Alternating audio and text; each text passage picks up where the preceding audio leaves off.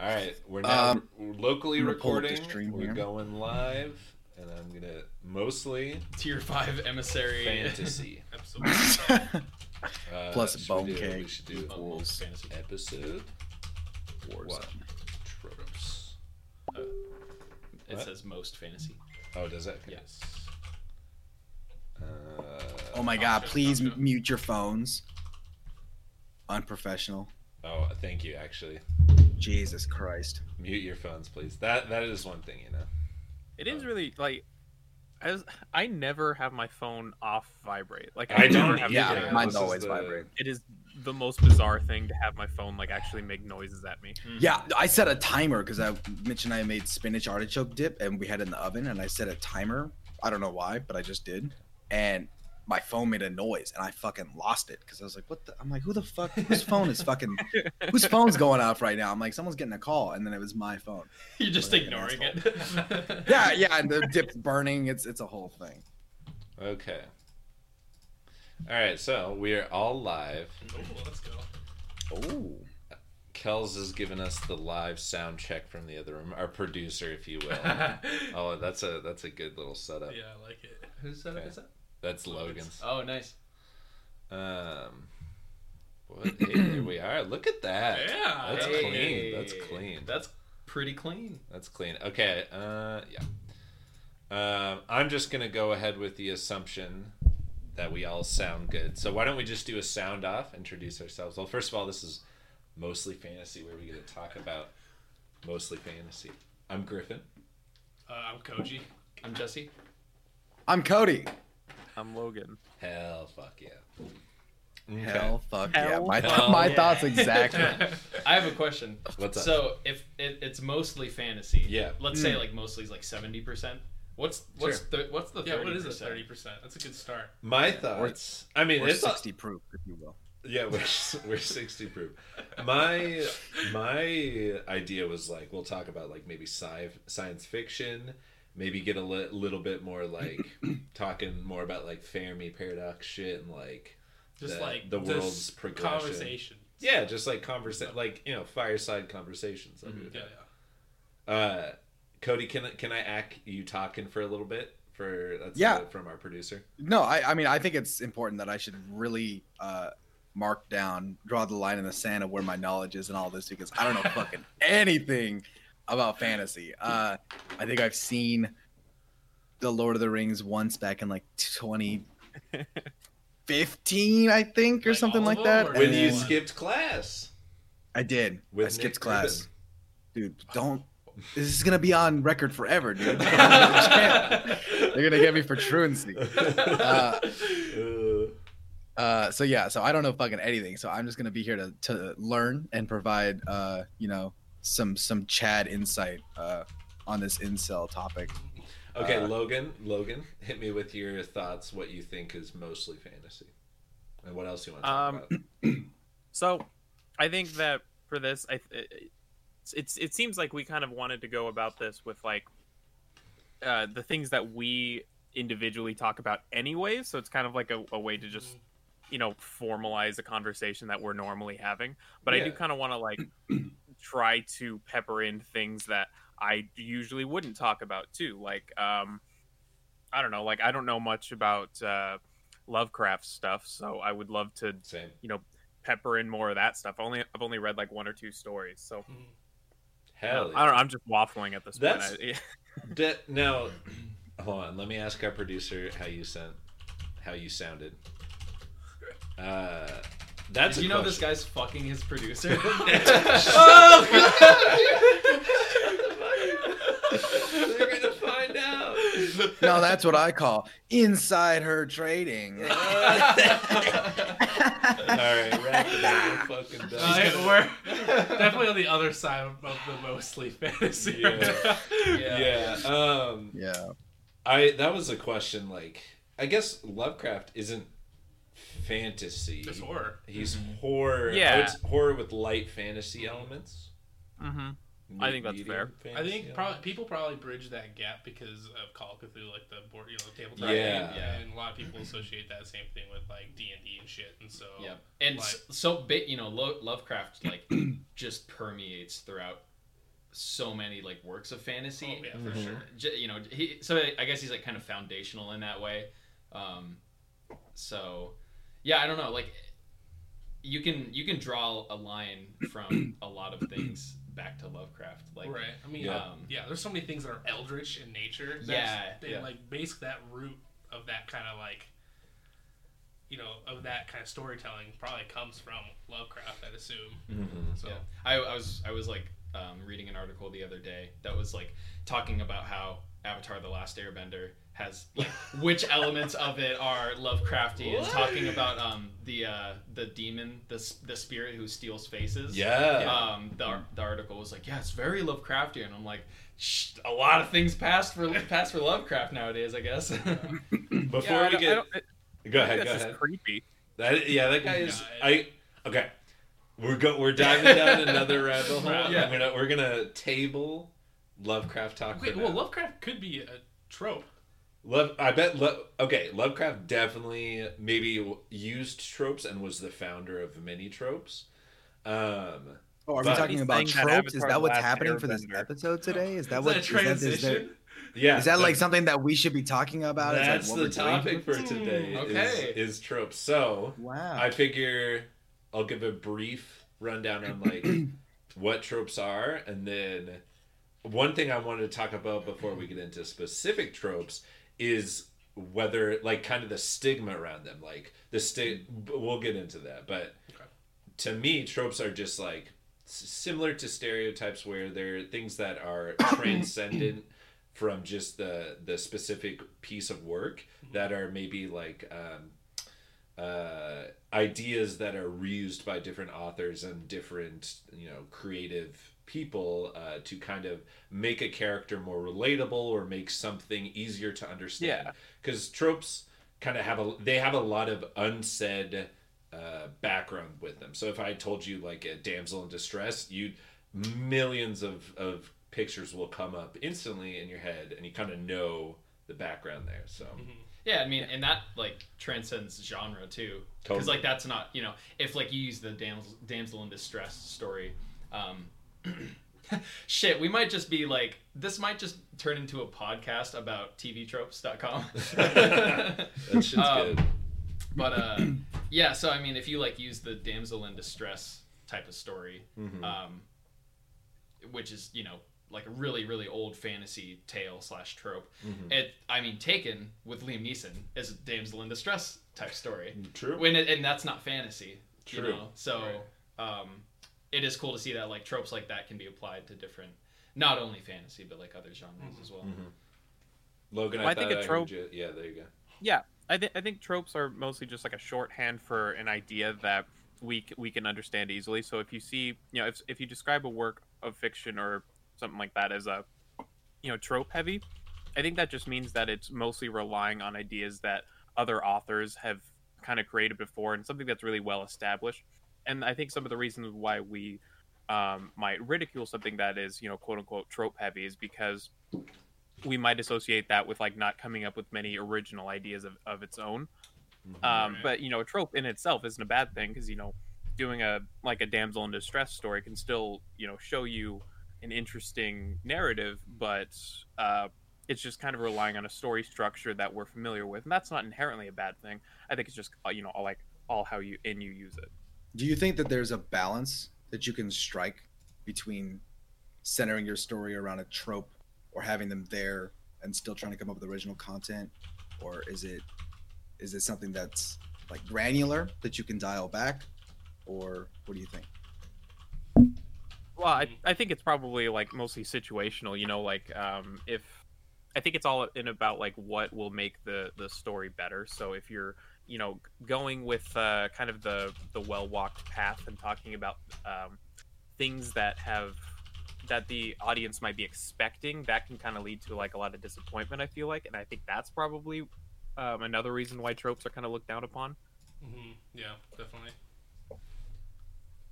Is that what you're talking about regarding stigma, Griff? Like, oh, this is a work that's super trope heavy, or is just like littered with so many tropes that it can be a turnoff for some people just by that fact alone. Yeah, and I Because think it's not doing anything original, quote unquote. I exactly that, and I think to pretty much exactly what Logan said. Like tropes are typically seen as negative and can be definitely negative, but you can really use them in a refreshing light. Do we want to dive straight into one? Yeah, sure. All right, Coach, give us one of your tropes. The one I thought of right off the bat was the quest. So like any sort of story that has a quest involved, classic Lord of the Rings, Frodo has to bring the one ring to Mordor and drop it into Mount Doom to destroy, the ring. And so, and that whole series is about that one quest, right? And it's such an old work, you could see, it's not really a trope at that time, but nowadays you start reading other books or you look into other fantasy, kind of fiction like that. It's definitely a big trope. You see a lot of people say, "Oh, this is the one quest. We have to go save the princess." Zelda in a way it has that, fantasy trope. So. Yeah, and so it leans on it. Really leans on it. Zelda has a lot of tropes. Oh yeah, like for sure. Ton. And and that's definitely one of them. I mean, you think of the name of the game is Zelda, and your character you play is not Zelda. You're the person trying to save. What? I didn't know you knew that. Kidding me? His name is Link. Spoilers, not even there. Oh, sorry. I was one of those kids that. Oh, same. Yeah, I was too. I was like, oh yeah, I played as Zelda. No, that's the person you're saving. But like that's the name of the whole franchise is about the person you're trying to save, the quest that you're trying to achieve in a sense. I guess that kind of ties in with damsel in distress too, in a sense. But yeah, I don't know. I don't know if there's really like very many ways to make the quest a refreshing trope. I'm not sure if that's an easy one to try to fix and or do it in a way to where it's not so like classic. I gotta do something. Achieve the we one did objective. Yeah. That's what you're working towards throughout the entire series. Yeah. But is there like a word or an idea for when a trope becomes so prevalent and like used that it's no longer a trope, it's just like a part of something? Because the quest is like something, it's like a driving force in so many things. Every story pretty much. I'm trying to think of a story that doesn't have a quest. I would probably I think the thing about quests is that I think in the trope sense a quest is like given to you, right? Like right. Okay. How Gandalf like rides in and he's like, hey, you gotta go do this. Is it Gandalf? Yeah, it's Gandalf. You got it. Okay, cool. Yeah, okay. Yeah, he rides in with the express purpose of being like, I come and deliver unto you this quest. You need to go do this thing, or the world's gonna explode. Versus like if you look at like we talked about earlier, we talked about Taken, right? Like it's still a quest. He still has to go get his daughter, but it's not like they like came to him and was like, hey, you gotta go like kill these people. He just found out. So I think what makes it a trope is the delivery. Okay, so like how that quest comes into play. So it's not like because otherwise it's just a mechanic, right? It's just a mechanic. Yeah, right. Yeah, that's a good way. Like a mechanic was what I was thinking. The innkeeper. You talk to the innkeeper. Anything going on here? It's like that's a huge trope. But that's kind of how that trope in itself is also like that creates the trope for the quest, right? You go to this guy to find information and be like, hey, you know anything that's going on around here that I can, solve for you guys? You got some gold. Quest. Yeah, exactly. So that gold, I never gold got that exclamation in point comes up over their head, Yeah.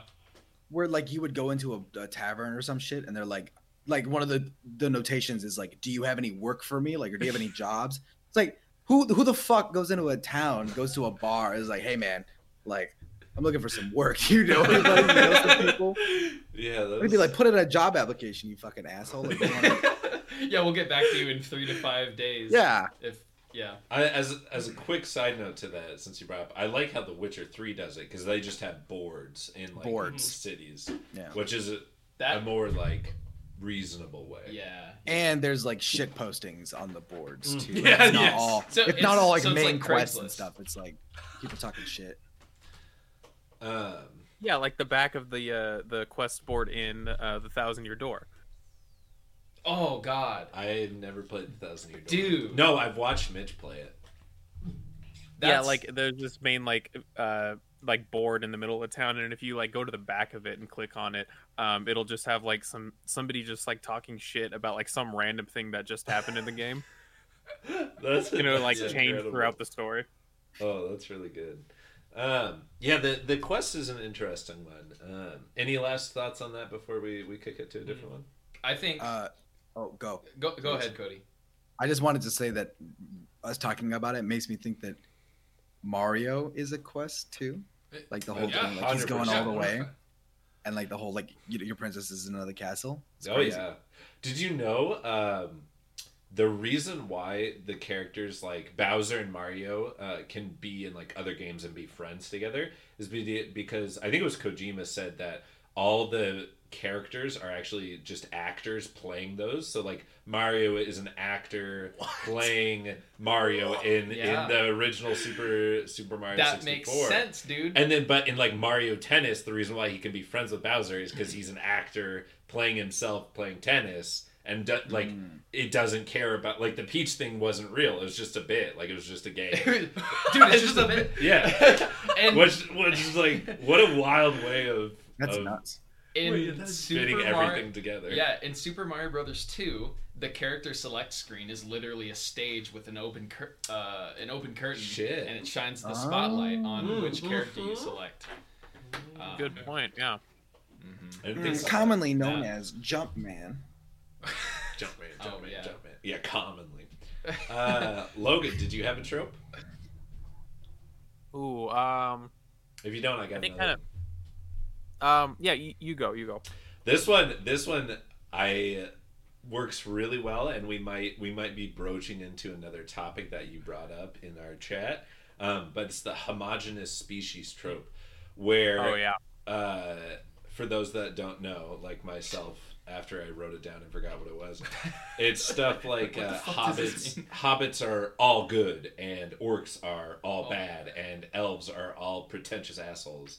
And They are though. They are like that. So it's that one race or one species is all this one character type, and there's no See, nuance. one thing that I would counter that with is one thing about that always bothers me when I'm playing a game or like watching a movie or something like that, is because you'll have like, oh, the dwarves are all like this, the elves are all like this, but humans, there's more humans and they're the most varied of all the races. And it's like, Yeah. if you're gonna do that, keep it consistent and like at least make the humans like all greedy or something like that. Like, Yeah, it always bothers me how the authors are just too cowardly to ascribe one trope, one like I guess word to describe the entire human race, but they feel totally comfortable doing it for these other ones.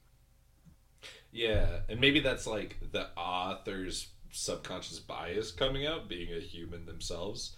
And I also think it's just they're lazy, right? Like Yeah, a lot of bad world builders don't give nuances to races. yeah. Can we? This might be a different topic, but Let's go. it might be a different episode. But like, can we talk about bad world building sometime? Dude, Yeah, I would. That's got to be a whole episode because I would love to do that. Like that. I think world building in general would be a fun A good like one. exercise to do too, because it Yeah. wouldn't just be like, we probably do these bad world building Yeah, techniques totally. too, but like it'd be good to like help kind of like learn that Yeah, process, make and, us all like, better. Yeah, make us better in the process. One So- on that note, one little concept I had was like either a pre-show, like before we get into the meat and potatoes of the topic, or post after we talk about the topic, was like we do a little bit of world building. Like we have a mostly fantasy world, and we just do a little section of world building every episode. Oh Like, yeah, okay, yeah, that'd be fun. This episode we're gonna just talk about a race or something, or this Yeah. episode we'll talk about a magic system. And we'll like brainstorm and stuff, and Yeah. see what we come up with. So that might be it. What's that? When you guys are saying world building, you're not talking about like where to put the mountains and where to put the trees. I mean, that is part of to it. some extent, yes. Mm-hmm. So what can I get the Webster's on world building and the breakdown? Someone go. Where'd you go for Do you it? want me to go? Okay, so it's like, actually, Griff sent a really good picture. I think it was in this chat. Yeah. Of an iceberg, and basically, world building in the sense, I mean, you can really shrink it down to like the size of a town, and like, you know, I'm gonna create this town. I'm going to, you know, there's a chapel. There's, you know, like, you know, all the geographic features, the actual physical features. But then what about the people that live there? What races live there? What kind of culture is in that town? You know, those kind of things. What kind of food do they eat? You know. How do they speak? What languages do they speak? Are they a trade city? You know, and this is just down to a town, right?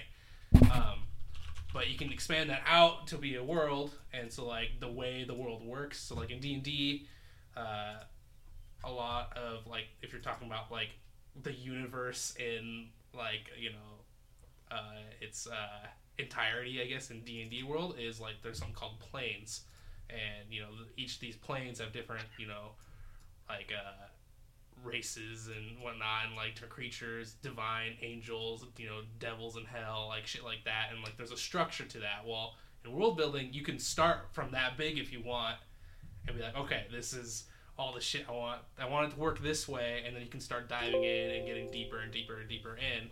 Or you can start from the smallest level possible, like a town, even like a house, even, you know, like you got this church or something, and this is how the clergy works, and like, you know, they're worshiping this god who represents this, and then they do these for, you know, specific worshiping practices and all that kind of stuff. So that's not really a Webster. I guess not really a Webster's shortened down version of what world building is, but it's literally what you'd think like a god would do when they're creating a world. It's, you know, okay, I'm building this world is made of this, and these are the people that live here, and this is how they act, and you know, that kind of thing. And that's why dungeon masters and game masters have a god complex too. One of the many reasons. Yeah. I really want to dive Yeah, harder into world building, we're way on. but I'm gonna swerve us back into tropes. How do you guys think that Tolkien is what's the word I'm looking for? Do you think he did poor homogenous races, or do you think he fleshed them out? Like personally, I think their individual cultures are really fleshed out, you know, and they have a lot of different like practices and customs and whatnot. Can I pause? Can I cut in really quick? Yeah.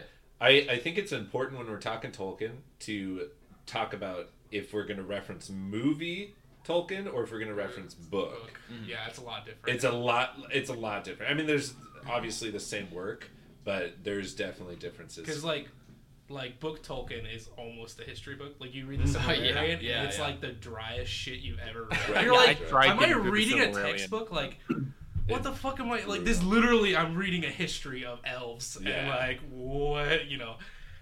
Can I cut in? I Yeah. have a question. Tolkien is Lord of the Rings? Yes. Okay, Yeah. all right, we're in Lord of the Rings world. Got it. Yes, Lord of the Rings world. It's full of fantasy tropes. Yeah. Like, Right. a lot.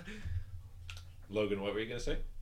Oh, well, just about like the Silmarillion. I remember like for one of the campaigns I ran, I wrote like a little like lore doc for like my own keepings, and that felt incredibly indulgent. So I can't imagine how writing a gigantic book would feel just to be Yeah. like, Because God, I'm so good at this shit. Like, it's basically like his Bible. Yeah. Right? Totally. Yeah, pretty much. Yeah. But kind of tailored towards the elves, right? And like their religion and like yeah. their. I would assume he wrote the Silmarillion first. I think he did. I'm pretty sure. Yeah, I would assume so. Because he's a linguist. Because he was a He linguist. created and Elvish. created the And then he's like, language. I need a world for this language. That's insane. I think you can learn that on Duolingo. You can. What? Yeah. That's Yeah, so dude. sick. Yeah. Yeah. It's just I like believe, putting on. if I remember correctly, it went Hobbit, Silmarillion, Lord of the Rings. I could be wrong that on makes that, sense. but Mm. I know 'Cause the he- Hobbit came way before everything else, and Yeah. then like later, like the Necromancer was originally just the Necromancer. It was just like some dude. But then later he was like, "Oh, do you know what would be some saucy shit if I made if I made that like the Lord of Evil, you know, like so." Yeah. So much of it he expanded on later. So I think it went Silmarillion and then Lord of the Rings, but I Oh, okay. That could would be make wrong. sense. Mhm. So my thoughts on this is I think he is at fault for using homogenous races, but I think he does it well. Like the elves are obviously really like very fleshed out, Right. and they're all very unique, and the hobbits are definitely There. stereotypy, but Yeah. very fleshed out as well. The where I see it is like the orcs and the Urkai are pretty one note, but I think they like I think I like how one he made the Urkai as to be not a unique race, but instead like fucked up creations of Sauron, and like so you can kind of get away with not having like a culture or anything there. Right. But I it doesn't subtract, you know, it doesn't. This is one of the tropes that is just so prevalent through like early fantasy that it's just I've kind of accepted it, and I don't really it doesn't take away from my reading experience. But when you do find somebody that does really good world building for unique races, like it's just it's really on point. Can we talk about what that alternative looks like a little bit? Like if you don't have homogenized races, right? Does that mean that you have to go and like deep dive every single character you meet and how they're different from the stereotypes? Like this is an orc that like bakes and loves to plant flowers and doesn't go to war. Bodorek. They live in this village, and then you have to explain to everybody in the village so that you get the deets on everybody, right? Is that the alternative, or is there a middle ground? If I might jump in, unless somebody else wanted to get in here. No, you're good. Okay. I think Malazan does Okay, yeah. fantastic, like the best I've ever read job of this, and the way that Stephen Erickson, the author, does it is it's not like he'll be going through and they'll be like, this is the blah blah blah race and this is their customs. It's like this character. So for example, there's like, let's say they're in the military, right? And there's it's a mixed race military. They're not just all humans. There'll be one character, and this one character will do something that's kind of antithetical to what the humans would normally do, and he'll get called out on it, and he'll be like, oh, that's just like in my country we do this kind of thing, we're from my homeland we do this. And what he does really well is instead of lore dumping everything, he sprinkles it in, so you'll find out this custom about this tribe here, and then maybe a couple chapters later he'll give you another one, and then another one, and another one. So he salts it in there in between everything else, and your brain just subconsciously builds an image of what this species or race of beings is like over the course of many books. And the great thing is he has 10 chunky books. Would you grab me Reapers or the Bone Hunters right there, Jesse? That's the one I'm in the Right middle of. there? Yeah. That one. You can just, it doesn't matter if it falls. Oh, well, okay. So since we're Jesse, this is bad. Oh, so he has 10 books. Hey, get out of here. Get out of here. He has 10 books of this size or greater, and so he can go so deep over the course of a long period of time, which is what's incredible. crazy too is those aren't the only books in this No, book. Like no. there's spin-off series that he wrote. He has really? like He doesn't he has like it's someone not else. just Malazan. It's not just Oh. like that's like the main, you know, like when you think Tolkien, right? You Yeah. think Lord of the Rings, right, and The Okay. Hobbit, right, kind of slapped together, Mhm. right? But he has a bunch of other books, right, that have to do with, you know, Middle Earth and all that stuff. That's the same thing with Steve Erickson. The base Malazan Book of the Fallen, like that's 10 books, crazy huge, right? And then he has a bunch of other series in there too. So it's like, I think I agree with Griff on like how he like it's not dumped. It's he does a really good job in like putting you into the world. Yeah. And then you're just being immersed in it immediately, and kind of, you know, and that's how you like find out if like a video game is good too, you know, or like really anything, any world building like that is if you're kind of thrown into a world, you know, some bits that you can maybe like, okay, yeah, I have a vague understanding of what's going on, but then like everything else is brand new, and they put that stuff kind of in there. But that's besides the point of homogenous races. So you would say that like the lore dump in the beginning is bad? Like you don't like when it's like I don't. these are these people and they're like this and like It'll- there's it's this too big war overwhelming. going on and like who's like what's up? Yeah, it gets really overwhelming, and I want to give Logan a chance to speak. But my like final point on this is, Erickson plops you in halfway through a story that's already been going on in the beginning of this book. Yeah. So it's like it's like you're just immediately engrossed in all this action, and your brain is reeling, trying to figure out and process everything that's going on. And rather than, press start to start the game, drops you at the beginning, here's a tutorial. It's just like you're going. It's fantastic. It's great. Anyways. Yeah. To pepper in some Latin there, that's called in media res, which is yeah, exactly. It's basically like, starting in the middle of something as opposed to starting at the beginning of something, which is like a really cool way to get somebody engaged. Mm-hmm. Kind of going back a little bit as far as Tolkien goes, I think that he's 100% guilty of the kind of can't remember the word we were using there, the homogenous races, but I think that he's guilty of it, but at the same time, I think there's a lot of he focuses his story in a way that the characters are built to show you kind of like the ranges of it. So like with the friendship of like the classic example, right? The friendship of Gimli and Legolas. You've got these two people from cultures that are like very, very different and kind of very set in their ways, but like throughout the story he tries to build it in a way where you can see like how they've changed and kind of gone away against their kind of the what you might expect an elf or a dwarf to do in that situation. So I think that he kind of gets a pass in general on it because he's not doing it to kind of, I don't know. I don't even know how to put it exactly, but he's not like trying to use it as like a shorthand to say that like, okay, this is how elves are in this world. But I think that the world is built around how elves and dwarves and humans are, and you can kind of see the consequences of those actions in the way the world itself is built, rather than just saying like, yep, this is how it is. Mm-hmm. Yeah. He uses these generalizations as a baseline to work off of, and then when it comes to like building individual characters from these races, then he's able to really get in and start to develop like why they might think a certain way, and like their background in their race and the culture that they grew up in, and how that shaped their identity, and how that identity interacts with other creatures and other people from different races.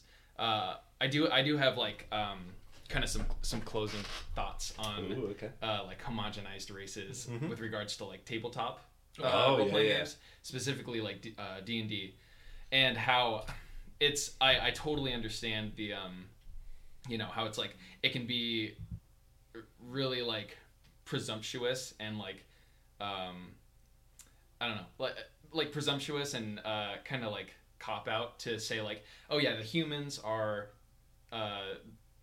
they're varied and whatnot, and they have a lot of different traits and subcultures and whatnot, but then all of the other races are just kind of put into a little box. And then I think with like maybe enemies and like having like a group of creatures to be used as like fodder, or just like these are the bad guys. I think it's a good place to start. And I think where like subversion comes into like subversion of tropes, I think that's what really makes people fall in love with certain instances in fantasy stories. So like when we played your campaign, and ogres are bad, or I think Bodarag was an ogre, right? Okay, yeah, so ogres are bad and whatnot, and they have they eat people, and they're just like they're fodder, they're like kind of cannon fodder. They're XP. Yeah, exactly. Yeah.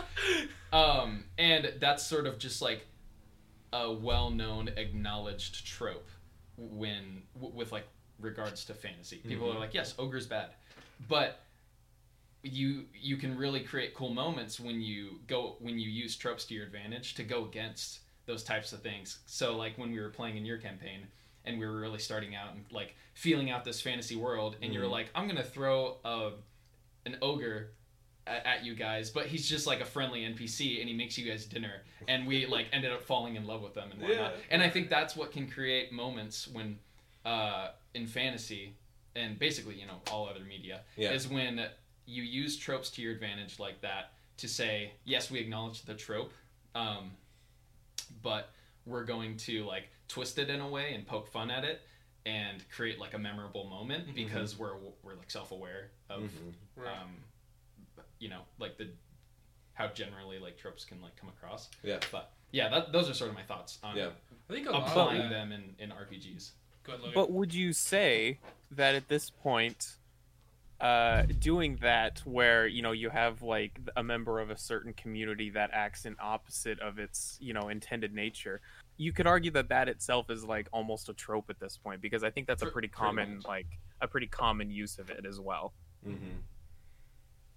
Yeah, I think yes, you could definitely say that. And like, there's so many like works of fiction now, and so many worlds that have been built like basically since, you know, Tolkien started out and like really started this huge like world building thing that we're just so far along now that it's just a globular mess of, of everything. Yeah. Of all the different Yeah, tropes. there's no Right. such thing ways as of, an original thought Yeah. anymore. But no, I definitely agree with that. You know, we're at the point now where even like subverting tropes is a trope in and of itself. Yeah. Anybody else have any thoughts? Cool. Anybody have one that they want to bring up? If I not, don't know if it's a trope, Okay. but something I like in fantasy. And I think it's just like because I'm a stickler for like roles. Mm-hmm. Is like, you know, the typical fantasy party. You have your like your ranger, your cleric, your mage. You got a fighter. You know, that kind of. I don't know if that would be considered a trope, but it's something you see a lot in like fantasy. party makeup. A party makeup, right? Like, Yeah. you know, I don't see it just like a group, unless they're NPCs. You know, a group of paladins, and that's it. You know, that's all there are. You know? Just That sounds dudes like a running sick-ass around group. Warhammer. Yeah, it sounds sweet, but it's like you don't really see that when like a group, like when you make a group of core characters that like your story revolves around. Yeah. I don't know if that would be considered a trope, but I think it's one of those things that's I commonly see, and I like it. I don't know. It's just kind of and it bring, you know, each person gets to like bring something different to the party, and that and like those kind of roles can bring about like stereotypes, which might be tropey. Like, you know, your rogue is super edgy, and your mage is like really smart. I'm book smart or something, right? And then like your barbarian is dumb and like drinks a lot or something and likes bar fights. But I don't know if that would be considered a trope. I feel like this is there's a potentiality to go like super down deep in this rabbit hole. I'm for it personally because I think you've cracked open something that I've always known inside of me when I see a party, right? Yeah. Whether it's in like a video game or in like a movie or something like that, where it subconsciously locks in my head where I'm like, of course, like the ranger is like a woman who's like a crack shot, like a Katniss Everdeen, the thing, and then you have like the paladin, like Brotherhood of Steel looking motherfucker in like, this big ass armor. He's like this big brute, but he's like a softie at heart or some shit. Right?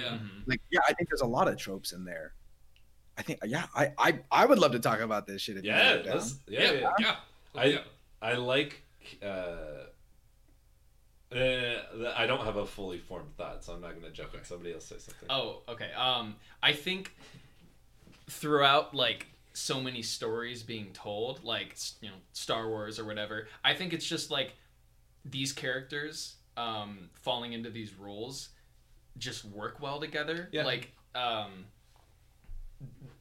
they have the potential to just create a lot of really cool situations because of like the clash of having the paladin who's this like, you know, totally righteous dude, or lawful good, or, you know, having like a lawful good character, and then having the clash of having someone in the party be like chaotic neutral or like even chaotic evil to an extent.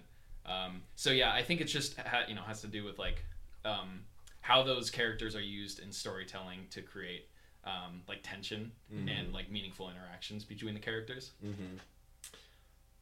I'm gonna jump in. I think this is one of those tropes that is really that I personally really like, because it almost makes a base for me to then build on. So I think where this trope goes wrong is if you leave your character as the ranger, not as blah blah blah the ranger, and give them a backstory. If you just leave them as that bundle of tropes, or rogue, that bundle of rogue tropes that's like cunning and stealthy and mysterious, and you don't dig further into their fucked up past and like all this bullshit, that's when you run into that where the trope becomes bad. But as a very easy to digest and approachable kind of bundle of ideas, I really like it, especially when I'm reading. If I'm reading what I'll call like a candy fantasy novel, where it's something like I don't want to have to consult a glossary when I'm reading this book to like figure out who this character was, or like what the political dimensions is for this country is. If it's just like, this is a person who's a badass who's gonna go do this thing and it's gonna be fun to read about it, I think that trope goes really well, because it's really, you don't have to spend a lot of extra time building up the idea of what that person is.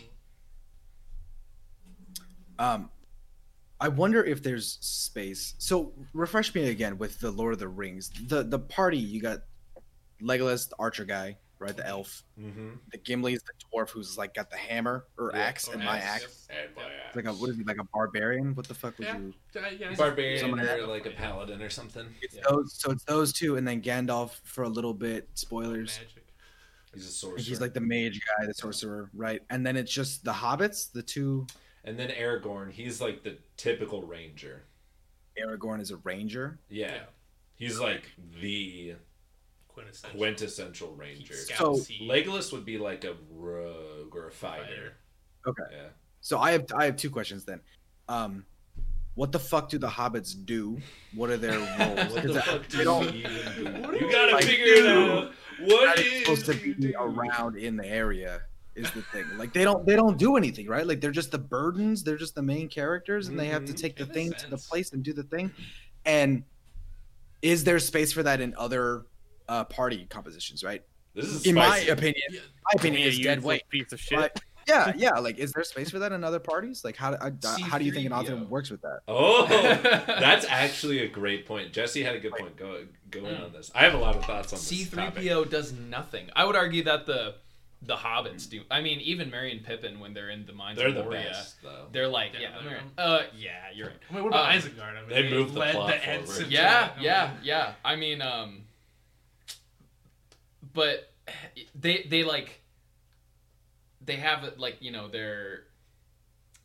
have all these really cool figures like Aragorn and Legolas and Gimli and Gandalf, and who are just like these pillars of like martial arts and weaponry and like knowledge and magic and like command over like the world.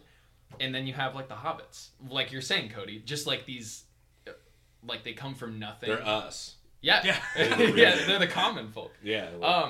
So, but yeah, like C-3PO doesn't do any, like he's totally just like, I don't think I can think of an translate instance. sometimes. Sometimes. Yeah. Sometimes he gets to translate. Got a very niche role. Yeah. And so he's sort of like the foil within the party dynamic. Everyone just always like gives him a fucking hard time and just like, talks about how useless he is. So I guess like having like a punching bag in the party, which the hobbits aren't, but C-3PO is. Oh, I don't know where I'm C-3PO going with is. this. I appreciate what the hobbits bring to the story of Lord of the Rings, in that they provide they almost provide like a protect the president kind of feeling of like we need to like get these people. What's that word? Not a fetch quest, but a Delivery, like the delivery NPC, quest. Talking about the escort mission. Escort yeah, mission. yeah. Thank you. That's a trope. It's like an escort mission of like, okay, we got to take Frodo and get him here so we can do this thing. So really, that's the big quest. It's Yeah. an escort. It's mission. an Lord of the escort Rings. mission. Lord of the Rings is just like the worst part of Assassin's Creed when you get down to it. It really, and that's like if Lord of the Rings didn't have such strong other characters and cool world, I would hate it because one, I hate Frodo and I hate Sam because they're just two sacks of crying, blathering They don't shit do anything. that don't do anything. Literally, I'll give you Frodo, but you leave Sam alone. Yeah, exactly. You stabbed me right in the heart with that. We've been over this before, but Sam is your textbook dictionary definition of a ride or die bitch. He is just there. he is, and say what you will. I only like Merry and Pippin because one, they're fucking hilarious, and two, they provide fun little side plot stuff like getting captured by the Uruk-hai and stuff like that, and then so we have like comic relief as Yeah. a factor. literally like the hobbits are literally there to just add suspense and like tension because if there wasn't constraints, if there wasn't other constraints, like why not just fly in with the eagles and dump the ring in, or why not just like have this literal god that is Gandalf do something with it? I get that he'd be tempted by the ring, blah blah blah, but like there's the hobbits are just so boring and not fun. And here's what it sums up to: when I watch fantasy and when I consume fantasy, I want to not be reminded that I'm a sack of flesh that can't do anything. I want to be in I want to put myself like, dude, this is Gandalf, like motherfucking badass over here. You got Aragorn and fucking Elf Eyes, Legolas over there, like all this cool shit, and then I see myself in Sam or in Frodo, and I'm just like, God, I hate it. So maybe it's born out of some self-loathing. But see, the hobbits have so much to bring from like a character design standpoint, because like what do they bring to the table? They don't bring anything in terms of combat, right? Like they are useless in the fights with the orcs. Mm-hmm. But they are so admirable in like their characters. Like Sam, he didn't come along because he thought he could bring anything. He came along just because he wanted to see his friend live. Like, and the same thing is true with Merry and Pippin, who Merry and Pippin actually have a very like important role, especially in the books and like what they do. One of them more than the other. I can't remember which one was which, but they had like actually pretty important roles, and they did accomplish a lot. Obviously, it's hard to compare them to like Aragorn, but Frodo is just kind of the main character, and he doesn't necessarily do anything besides like his resolute duty and is like, I have to do this. But I don't know. I think the best parts about them is their character rather than like their actions, because they're not there because they think they're heroes. It's just they know that like they need to do this, and they get shit done. Right. Do you think that there could have been a situation in the Lord of the Rings where like the Fellowship could have like power leveled the hobbits and trained them up? Dude, Gandalf power leveled. Like that's he went into a time chamber. Like Cody, I don't know if you know this, but to give you some background, when my guess is that the answer is going to be no. I don't. Yeah. So when Gandalf fights the Balrog in the Mines of Moria, okay, you know that scene, right? You shall not. You shall not. Pass. Right. He gets sucked down into that cavern and he fights the Balrog for like 3 days, right? From the depths of hell to the tops of the mountain. Finally, he smote his enemy down onto the tower, and the Balrog dies. And then Gandalf dies right afterwards. And Gandalf is like an angel, kind of. And so he doesn't actually, his human form dies, but he goes back up to where he's from. And he spends the equivalent of like 6 human lifetimes or something like that up there. So it comes out to like a couple thousand years, fucking just training solely and like getting smarter and becoming better. And then maybe like it's like a week or something, or like maybe a week or 2 weeks in real world time, he gets sent back to Earth, like yeeted back into Middle Earth, and he's he went from level like 12 to 20. Dude's just fucking Gandalf the White, like super strong now because he's had literal thousands of years to like progress his craft and become better. So it's just it's such a funny little bit of storytelling, and like that Tolkien used. Yeah, it's essentially what happened. Yeah, he just power leveled. It's great. I love it. But like if we're talking about like if we're like equating this to like D&D, Yeah. Gandalf is an NPC for sure. Totally. He's not a player. He's not a player. Oh yeah, Sorry, yeah, what were absolutely. you gonna say? What were you gonna say, Cody? I was gonna say, so we're talking about this. It almost seems like it's prevalent enough that it's a trope in and of itself, where you have like kind of like the odd man out, or like the straight man, right? That we have with the hobbits in the Lord of the Rings or C-3PO. Like it's not, they're not necessarily like some pillar. I really like that expression of like some virtue or some like weaponry tactics or whatever. And I found myself thinking that overlaps a lot with like a lot of main characters in a lot of traditional parties, right? Like you have like the run of the mill like white male normally who's like the main character, who isn't like, he's not crazy or good at anything, but then he surrounds himself with like, you know, like the Dorothy, right? Like you have Dorothy who's like she's nothing special, right? But then you have the Lion and the Tin Man and the Scarecrow, and you have all these crazy characters. I wonder why that overlap is there as a mechanic, if maybe like authors are trying to have the main character be somebody approachable that readers can put themselves onto or something. You good? I think it might be like for progression's sake. Like they started off as like your average everyday Joe, but then at the end of the story, they're God Emperor of mankind. You know, like it's cool. It's cool to like see that progression, I guess. I mean, and you can come up with so many examples of that too. Like so many stories where they started out like completely normal. I mean, I don't know why. It's not like I've even played the games that much, but the first thing that came to mind when you started talking about that is Kingdom Hearts. Like Sora's just like a kid on an island. Hell yeah! And then he ends up becoming, you know, I don't even know where that. I have no idea what the plot of Kingdom Hearts is anymore. Dude, but you know what I nobody mean, knows. like. Yeah. Well, after he Sora's Daffy Duck. he's the chosen kid, Yeah. He is. and so The chosen But it's one. the chosen one. It's important that the chosen one doesn't start off being amazing, you know, because then it's like you need that moment in the story where like either they unlock the secret power or they make the big decision fine. or something like that. If they started off like level 20, then who cares? Right. Sorry, we're going through some technical issues Coach, with can you Coach hear? here, but See Oh, that. here, I got you, dude. okay, good. Uh, Go ahead. I was gonna Oh, say. Okay, good. We're You're back. in? Okay. Cody, just speak real quick. Yeah. Hello. Testing let's for go. you, Okay, Koji, let's go. particularly. Nobody else. This isn't this voice is for nobody but Koji. Oh, What were you gonna flattered. say, Jimmy? Yeah. So I mean, I you're totally right, Loogie, because if you start out with a character kind of already at their peak, because so many stories and so many like tales that are worth telling are all about, you know, like the internal struggle and the internal changes that a person or a party, like a group of people, have to go through, and how they come out on the other side. Like that's the whole hero's journey, like story model.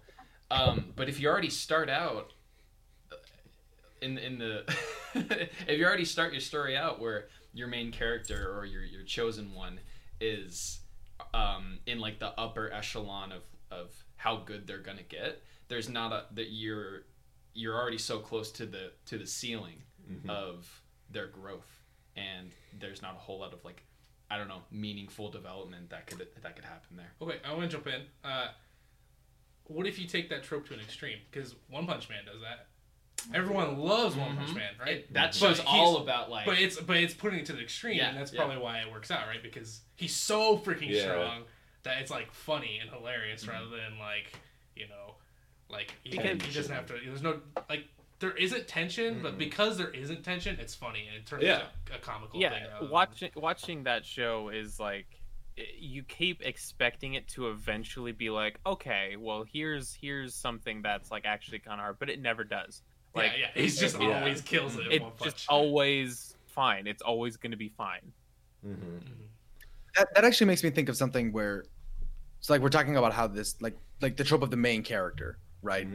Like there's always the star of the show. There's always like The the one that chosen has to one. like grow or develop or whatever, and the rest of the party doesn't like die obviously, but they're not as important, and maybe they fall off or maybe they leave Yeah. or maybe they whatever, right?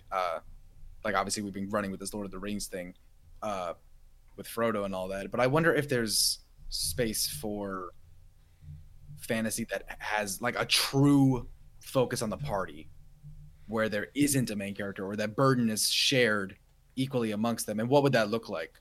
Malazan. And would it work? Would it be a shitty story if like we had to spread our attention between like 4 or 5 people? And then like, is it lazy because it's easier to be like, oh, Frodo's got to do this ring and that's all we care about, or like this person had their parents killed, so they got to avenge the death of their parents, right? Rather than finding a quest for 5 people and somehow being able to make that work. 5 people's parents got murdered. Oh shit! By the same person. The same person. I'm gonna jump in here because I actually have some thoughts on this. That fantasy looks like what the first thing that comes to mind, big bias, is Malazan. Yeah, same. Because Malazan was weird, and I don't know if this was just me that it like happened to, but when I first read the first book, you follow one character in the beginning for a couple chapters, and so it feels like he is the main character, and then he just gets yeeted out for a little while, and you jump around to 5, 6, 7 different storylines, all these things that are chugging along that seemingly have no interconnection, and so that's definitely a thing that gets used in a couple different, like a bunch of different fantasy worlds. Yeah, and I would agree with that, having individuals that eventually intertwine to come together. But Where I'm it's talking rare. about like, right, where it's like from the 5 people going to Yeah. a tavern. The That's a bartender's rare. like, I got a quest. That's I rare, don't- right? I don't know if there's. I can't think of off the top of my head one where it's like this is the party, and they each have like unique goals, and there's unique world building going Even on. if it was something similar, like they're all like siblings or something like that, so that it's easier to justify. Because it would make sense that it would be super difficult to find a quest that would bring together 4 or 5 people. Okay, one. This has got to be a story because it's like all the ideas are coming to my mind, but I can't think of a story that's used it. But where it's like maybe 3 people or people, a group of people that are maybe like opposed to each other, maybe enemies or something like that, get put into a scenario where they are forced to work together, and then towards like getting out of that scenario in some way. That has to be something, and I'm sure I'm just not thinking of it. But That kind of sounds familiar. yeah, like that's one of those ideas that's just so like base that it can be applied to a lot of different things. But yeah, I can't think of anything. I personally don't. It takes a really good story for me to want to read a plot that jumps around to multiple different characters, because I typically just find one I like oh, I like this character, I like these 2 characters, and every other storyline I'm like, I don't really, can we get back to the ones I like, kind of thing. Yeah, that's my thoughts on that. You're kind of just like waiting for. Yeah. You're like getting through the parts that you're not really super thrilled about, Exactly. just so you can get back to the story that you actually are caring about. Yeah. Any other thoughts on that? Are we on Chosen One still? Oh yeah, Or we've just kind of kinda been right? we've kind of been on like Chosen One Meandering. / Yeah. something else. So, I'm reading a series. Griff and I have been watching an anime called Tower of God, and I've been Big reading it. recommendation. It's really good, and I don't think it's super spoilery if I talk about how the author is writing about the characters. But there's 2. He said so. The author of the series says there's 2 main characters in the series. One is named Bam, and he is the quintessential chosen one. He's got God powers. he has god powers. Like he's super duper OP, and then like, but he didn't really know that was inside of him and whatnot, and like, the tower is like this living entity sort of thing, and it's like, oh, you were chosen by the tower to come in and do this, and there's another character named Rachel, and she is almost in the sense that we're talking about the Hobbits or like C-3PO. She was not chosen, but she got her way in because of a mix-up between her and the actual chosen one. And so, but she doesn't, she has no power. She's like, very, very average, and she has to take, she has to use everyone around her, like we were talking about earlier, like with the Hobbits, they have to use like Glass, Aragorn, all of them to like achieve their goal, and so she kind of does that thing too, almost like in a malicious way. She uses the people around her to try to reach and attain her goal in a sense. Mm-hmm. And then you get the other side of it where you see the other main character, Bam, who's like going through training arcs and shit like that. And I don't know, I think it's kind of a neat way to think about it, because what the author was trying to do is he's trying to make you feel like let's what we were saying about the Hobbits earlier, is he's trying to make you feel like Rachel, who has no powers or anything like that.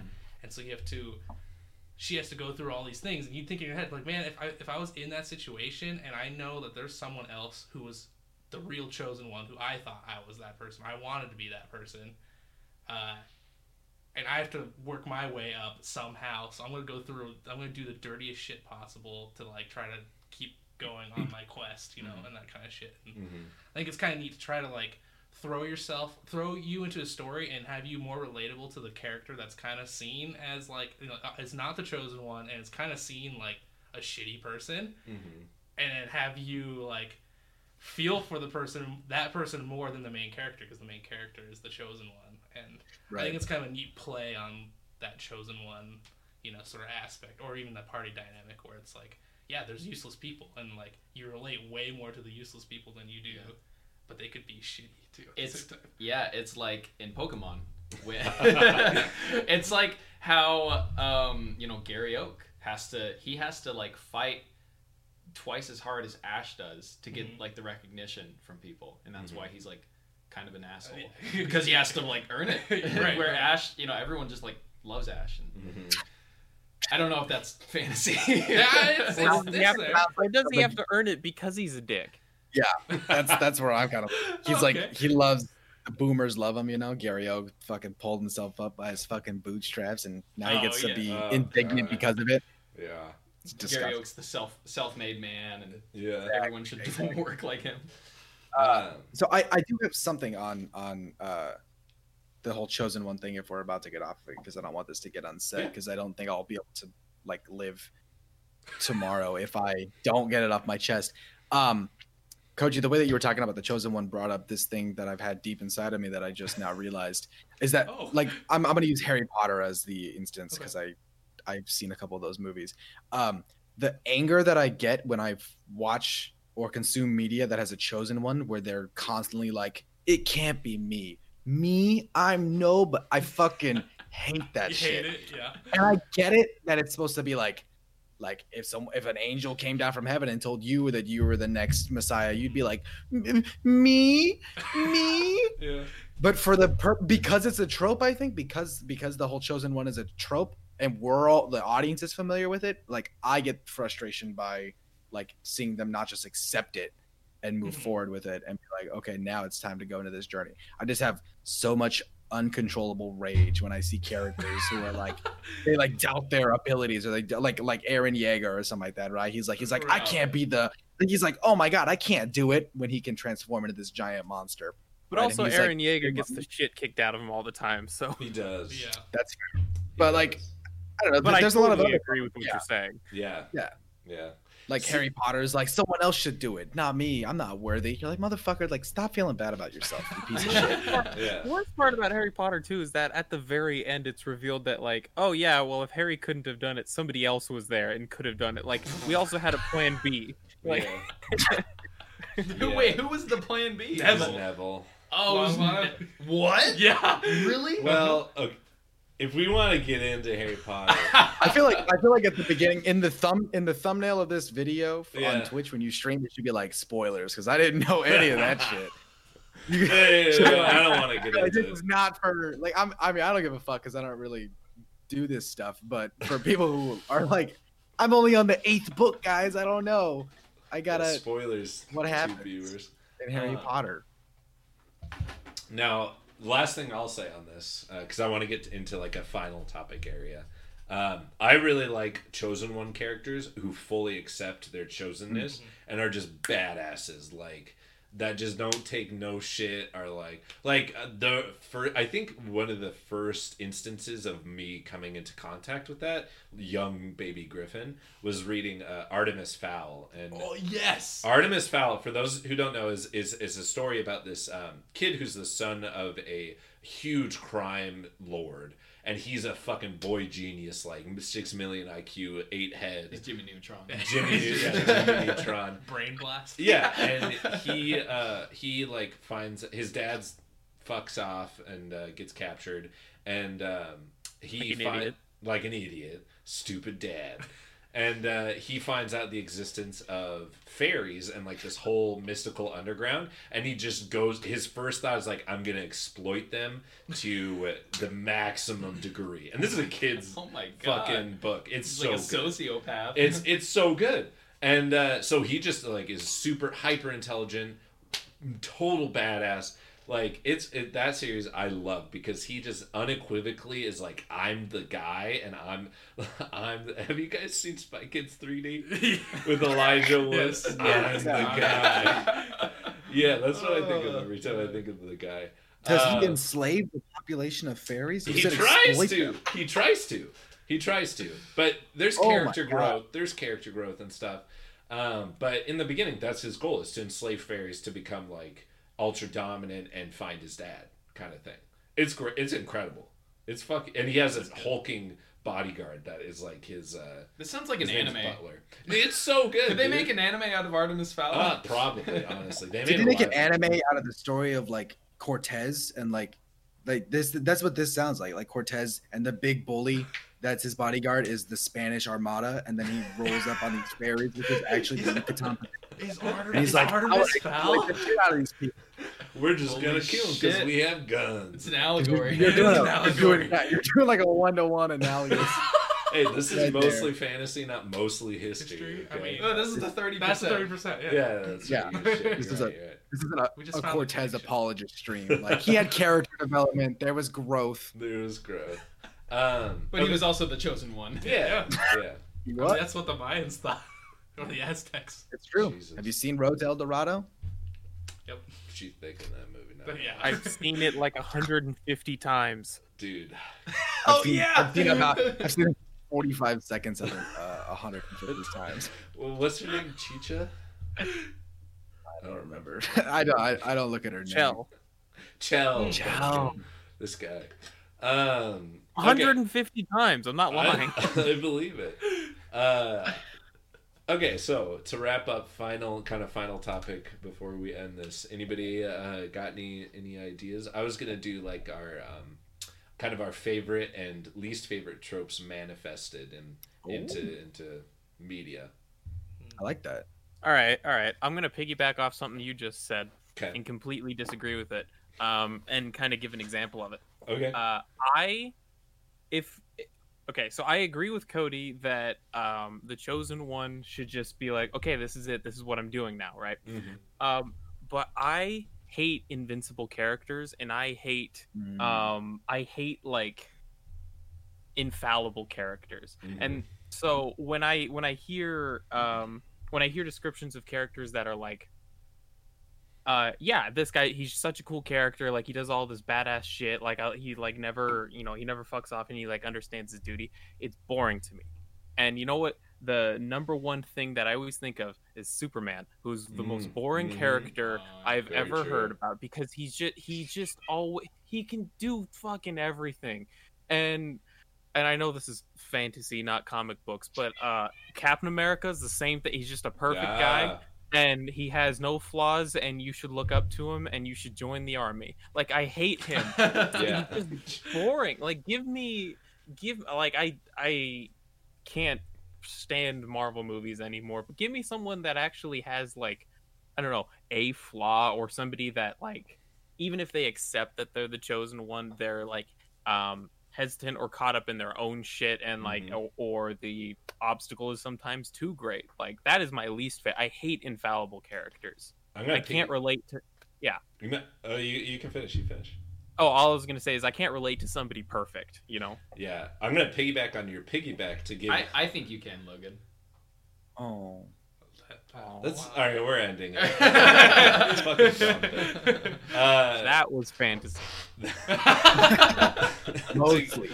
To give a fantasy example of this, like the core D&D character Drizzt Do'Urden is the pinnacle of this, and I fucking hate that series because he's so boring. Cody, and for anybody else who ever listens to this who doesn't know, Drizzt Do'Urden he's a dark elf who comes from the Underdark, and the dark elves are like the kind of orcs who are just evil. They worship a spider demon goddess, and they're just The mean. anti-elves. Yeah, they're just mean fucks. And Drizzt is nice and perfect, and he does everything right, and he's always there and loyal for his friends. And He's super cool. He has like 100 girlfriends. Yeah, it's just so sickly, sweet, gross after like 3 Giant books. penis. Huge cock, uncut too, which makes it even better. Oh god. And where's the Oh man, I wish. But yeah, I totally agree. I fucking hate characters like that just that have the Superman complex. Cody, I have a good example. And I guess this is kind of cheating because Avatar: The Last Airbender is like the gold standard for so many things. But Aang is a character who like really has some legitimate problems and struggles, accepting that he's the chosen one, and he's like, I'm just a kid, and he's like, he gets knocked. And he gets knocked down so many times, and he just loses confidence in himself, and he needs his friends to like, prop him back up. But Aang is like such a good chosen character in that regard, and I think is like one of the best chosen ones ever. And Avatar: The Last Airbender, perfect example of character building in a group setting. They do all have one goal, but they're all very unique characters. Not some stereotypes in the beginning, but they kind of jump off those to make even better characters. Just And you can make an argument for like exploring the homogenous society type thing too, because we're just wrapping it up with Avatar. Because like they characterize the different nations so often as, especially the Fire Nation, as being like these kinds of people, but like when they actually go to the Fire Nation and like get to know some people, it's like, no, these are just people. Doing their shit. Like it's really varied. I'm getting chills talking about Avatar. We could do a whole, like, they do all the tropes right. We could do a whole episode on Avatar, and maybe we will. Support us on Patreon. Just kidding. I mean, I think it's more interesting to give tropes done poorly. So anybody got one of those? We'll kind of do a round table of that. Like an example of something. I have some. Are we still doing likes and dislikes with tropes? Like most. I figure we'll just each give our like whatever we want to talk about, like, dislike, do both, do one, whatever. Yeah. And we'll kind of end it. I mean, I got some shit I could throw in. Go for it. It is over the last like 10 seconds that I've been thinking about the topic. In my vast knowledge about everything, fantasy. I guess I can't say I dislike this, but I have mixed feelings about it.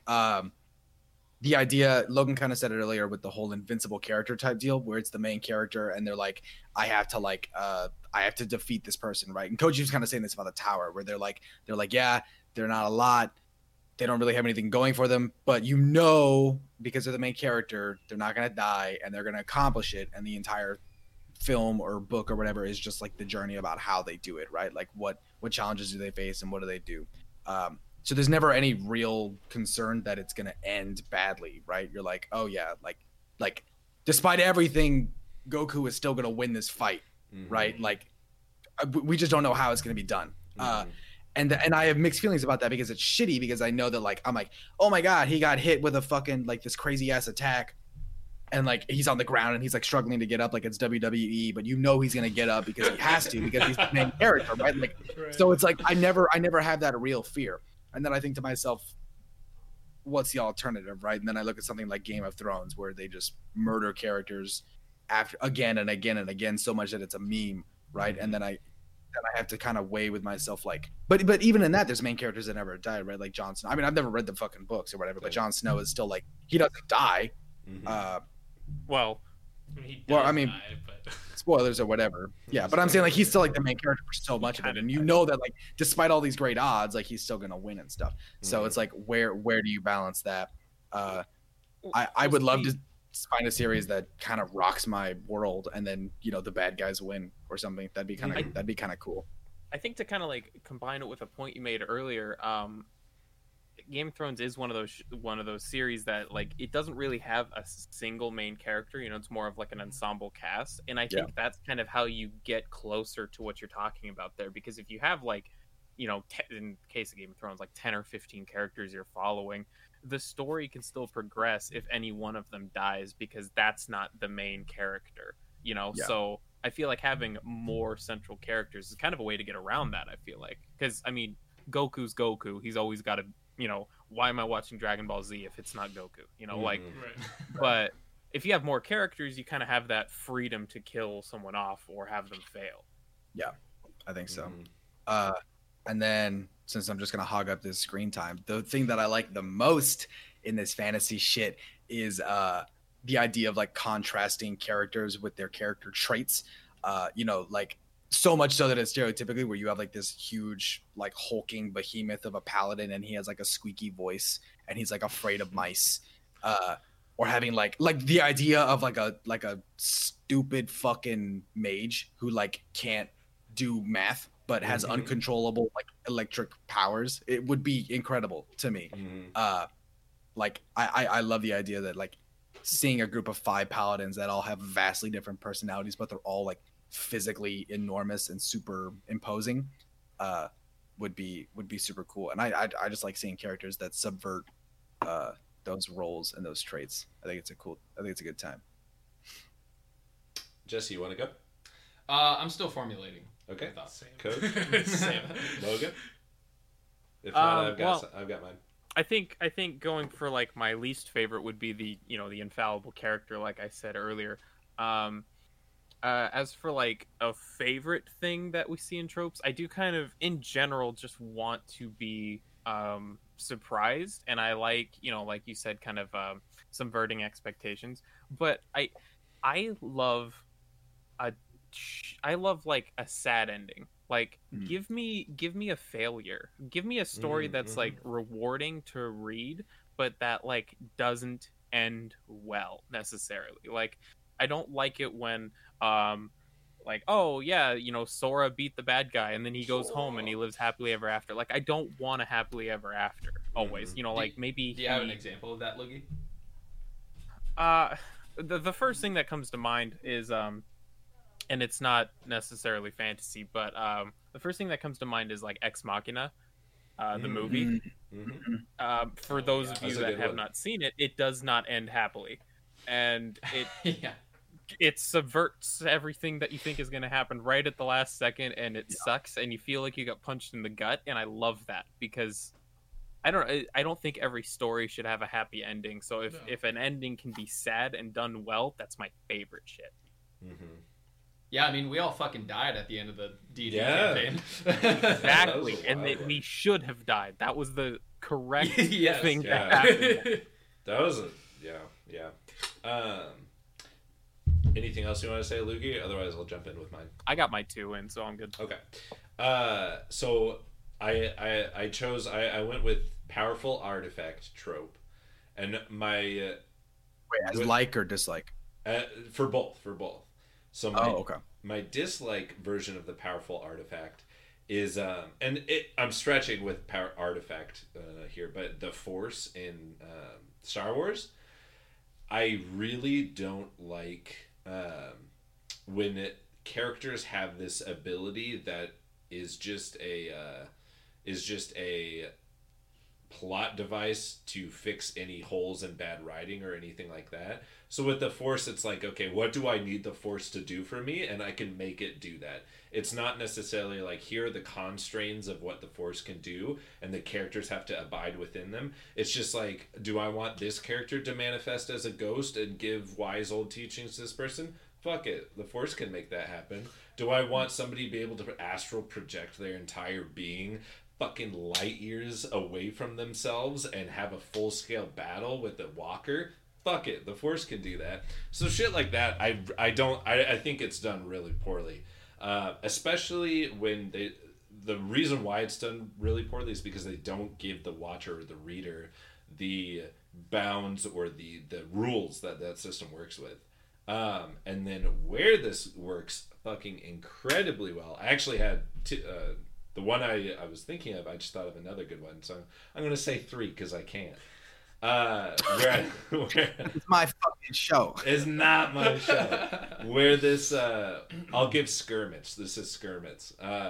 Where this works really well is in Full Metal Alchemist with the alchemy system. Like and the reason why this works really well is because there's rules, but more so why I like it so much is because there's a price that is paid with everything that happens, and another the law of equivalent exchange. Yeah. Another example of this was in Malazan. There's a character who has this sword named Dragnipur, and it's like this fucking huge sword that just eliminates people in one single swipe, like destroys them. But it comes with like a heavy toll with it. And do you know the toll, Coach? I didn't want to spoil. No. Okay. I'm glad don't tell me. I'm glad I didn't say anything, but it comes with a heavy toll. So I love when a powerful artifact has some kind of price to be paid for it.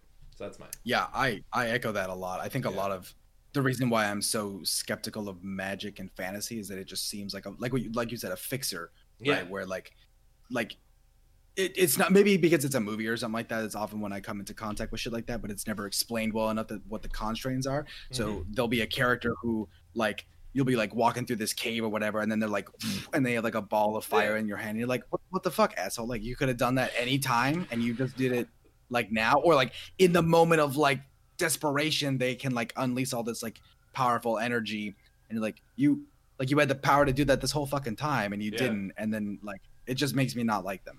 Exactly. I just unlocked the power. This situation unlocked it within me. I thought of something. It's something in a specific series that I don't like that kind of has to do with what you're talking about. Okay. In the sense like maybe you're talking magic system. So in Naruto, you start the series out. Everyone's using hand signs and using hand signs to like this is like a way to form your inner energy, your chakra to do specific jutsus or spells, and it looks bad. And it looks fucking bad. But then, as you get going into there the wasn't series, a single 12-year-old that wasn't practicing those. yeah, dude, seriously. But then, as you keep going in the series, they're starting to learn. Naruto's getting stronger. Sasuke's getting stronger. All these people are getting stronger, right? But then all of a sudden, they just like yeet the idea of the hand signs. They're just gone. Like no one uses hand signs for jutsu. Like Sasuke just has lightning and just fucking shoots it out of his hand. And then at that point, it's like not even ninjutsu. Yeah, it's just like it's magic. Yeah, it's all it is. Which like, ninjutsu, it's magic, but it has its flavor to be like right. They threw the rules out the window. Yeah, right. Yeah. And like everyone's getting godlike powers just because, and like the series is like super near and dear to my heart because I grew up with it and I just love that shit. But like one big thing that that really irks me, and I guess it's kind of what Griff was saying, is like. It's the opposite of Full Metal Alchemist, where they have rules and they stay, tried and true to those rules. It's like they had a sweet system and they just fucking it's gone. We don't need it anymore because they're so strong that they don't need hand signs. It's like where'd the rules go? Everyone else still uses hand signs, and like I don't know. I guess that's one of the things that upsets me. One that I like, and I think it's just because I love like lore and like just the way that. Like lore is given to you is just the Malazan series. I don't know, like being thrown into something and like rather than just being like lore dumped and stuff like that. I don't know. I'm just super into that, so it's really good. It feels it helps with immersion, and like it's not a trope at all. And I think when you like, I guess I should say. Since it's not a trope, it's a lot easier to just like fucking absorb that information and immerse yourself. Because when something's a trope, it's a lot harder to like. Oh, it's like I know this is gonna happen. It's predictable. And so it helps you put yourself in it too. Yes, like because you're like, oh, I know this. This is the chosen one. He's gonna be badass. Or like this, this artifact's gonna make it to where I'm gonna be able to do things. Or like this is my quest. It's like. When you're more thrown into something like that, which Malazan does really well, it's like, okay, like I'm in this world now. And learning that way is a lot cooler than learning through like weird tropes, I guess. Yeah, like in Star Wars when Star Wars is like has cool world building, but it's kind of gotten out of control because in like the first movie when they meet Han Solo, they just reference shit that happened in the galaxy, and it kind of expect you to like catch on to what it is. Like you don't have to understand what the Kessel Run is. That Kessel Run? Okay, yeah. Like they just say it and it sounds cool. They're like, yeah, you did the Kessel Run and 6.8 parsecs or whatever. Yeah. And like they don't explain, and they don't need to explain what that is, but it's put up on a pedestal, and they just kind of are. It's not like treating the viewer like they're a dumb idiot, right? Or they're not. It's not treating the viewer as someone who is a viewer. It's treating them as like, hey, you know this already. Yeah. It's like you're part of this world. You know, it lets you be a lot more immersed in that kind of thing. Yeah, which is why Star Wars is like very immersive for people. In that and then fast forward 40 years, and they make an entire movie to explain that. Yeah. Jesse, you got your two? I do.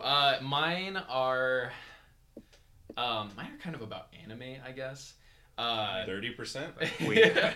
But it can be. I'm trying to think of examples that can be applied to like fantasy and stuff. But basically, the trope is like the tumultuous internal struggle that a character goes through. Like really just like, do I do this to be a good person, or do I do this because it's easier and I don't have the character growth to like face this, and I'm afraid of something. So like the internal struggle, I guess, is what I'm talking about. And like I think when it like one instance of it being done poorly is just when it goes on for too long and it's just stretched out, and you can't even like really understand clearly if the character's made any progress, despite all of the like stuff that's going on. Despite all the stuff that's going on and all of the like internal monologue. So like I just finished Neon Genesis, and like it's like fucking amazing, but also at the same time Shinji is just like, I'm a bad person, I don't deserve anything. But that is 100% of that show. Yeah. I mean, it is the show. Sad Shinji. Yeah, but I'm struggling to kind of like come up with other examples. But it's just like the internal struggle that goes on for too long and doesn't really like have a breakout moment where the character has like a new resolve, I guess. Like Shinji just flip-flops the entire show, and it is about him understanding like the internal struggle that he has. One show that I think does it really well, where the character is really fighting with his values and whatnot, and then finally makes a decision, and when it happens in the show you're like, fuck yes, he's made the choice, is Berserk. Okay, yeah, and Guts having like having this whole like struggle with what loyalty is and like who he wants to be loyal to, and then there's like the breakout moment in the show where he makes the decision and like he stays on the path, and that's what I really love, and that's when shows and movies and books like do that really, really well. Right. So yeah, that's sort of my. I thought you were gonna say Tokyo Ghoul for a sec there. I haven't seen Tokyo Ghoul. I mean that is. That does apply though. It's the same thing though. I mean he's like becomes part ghoul, and like he's like struggling with like if I should be human or if I should start eating other people, and then he's like, fuck it, I'll start eating everyone, and then, fuck it all nuts. And then he becomes like cool and badass, but like. If that never that it's just like never ending. If it doesn't stop, or if there is no choice, then that's pretty shitty. Kind of being like I don't know. No payoff. Yeah, no payoff. Exactly. Yeah. Well, boys, I think this was a successful first episode of Mostly Fantasy. Hell yeah. Hell yeah. Last thing I will say before I sign off. We coordinated shirts really well. I have black, Jesse has black, Koji has Hawaiian, and Cody has Hawaiian. It worked out really well. I just noticed. Yeah. And since I don't match either of those things, it works perfectly that you're a turtle. Perfect. All right. Griffin, do you wanna pimp your shit? Oh yeah. Catch us live at twitch.tv/. It's Griffin, ITSGRIFFEN. I am. EN. EN. Thanks for having me, boys. I've been Cody. You can catch me live on twitch.tv/It's Griffin, ITSGRIFFEN. I stream whenever he's streaming. Come on in and join the fun. Hang out. All right, you guys want to say your goodbyes? I'm Koji. Thanks for having me. Hopefully we'll be doing more of this. Hell yeah, maybe weekly, maybe bi-monthly, something like that. I'm down. Not against that at all. Yeah, I mean, this is just kind of the shit that we talk about mostly. Yeah. Most of the time, just in a like formalized format. 70% of the time. 70%. Yeah, 70%. Exactly. And then the other 30% of the time, we're either talking about Kingdom Hearts or a cut or uncut dicks. Yeah, mostly dicks. That was Jesse yeah. McIntosh. He also streams at It's Griffin. And finally, the turtle. I was base. Yeah, exactly. All right. Peace. Bye.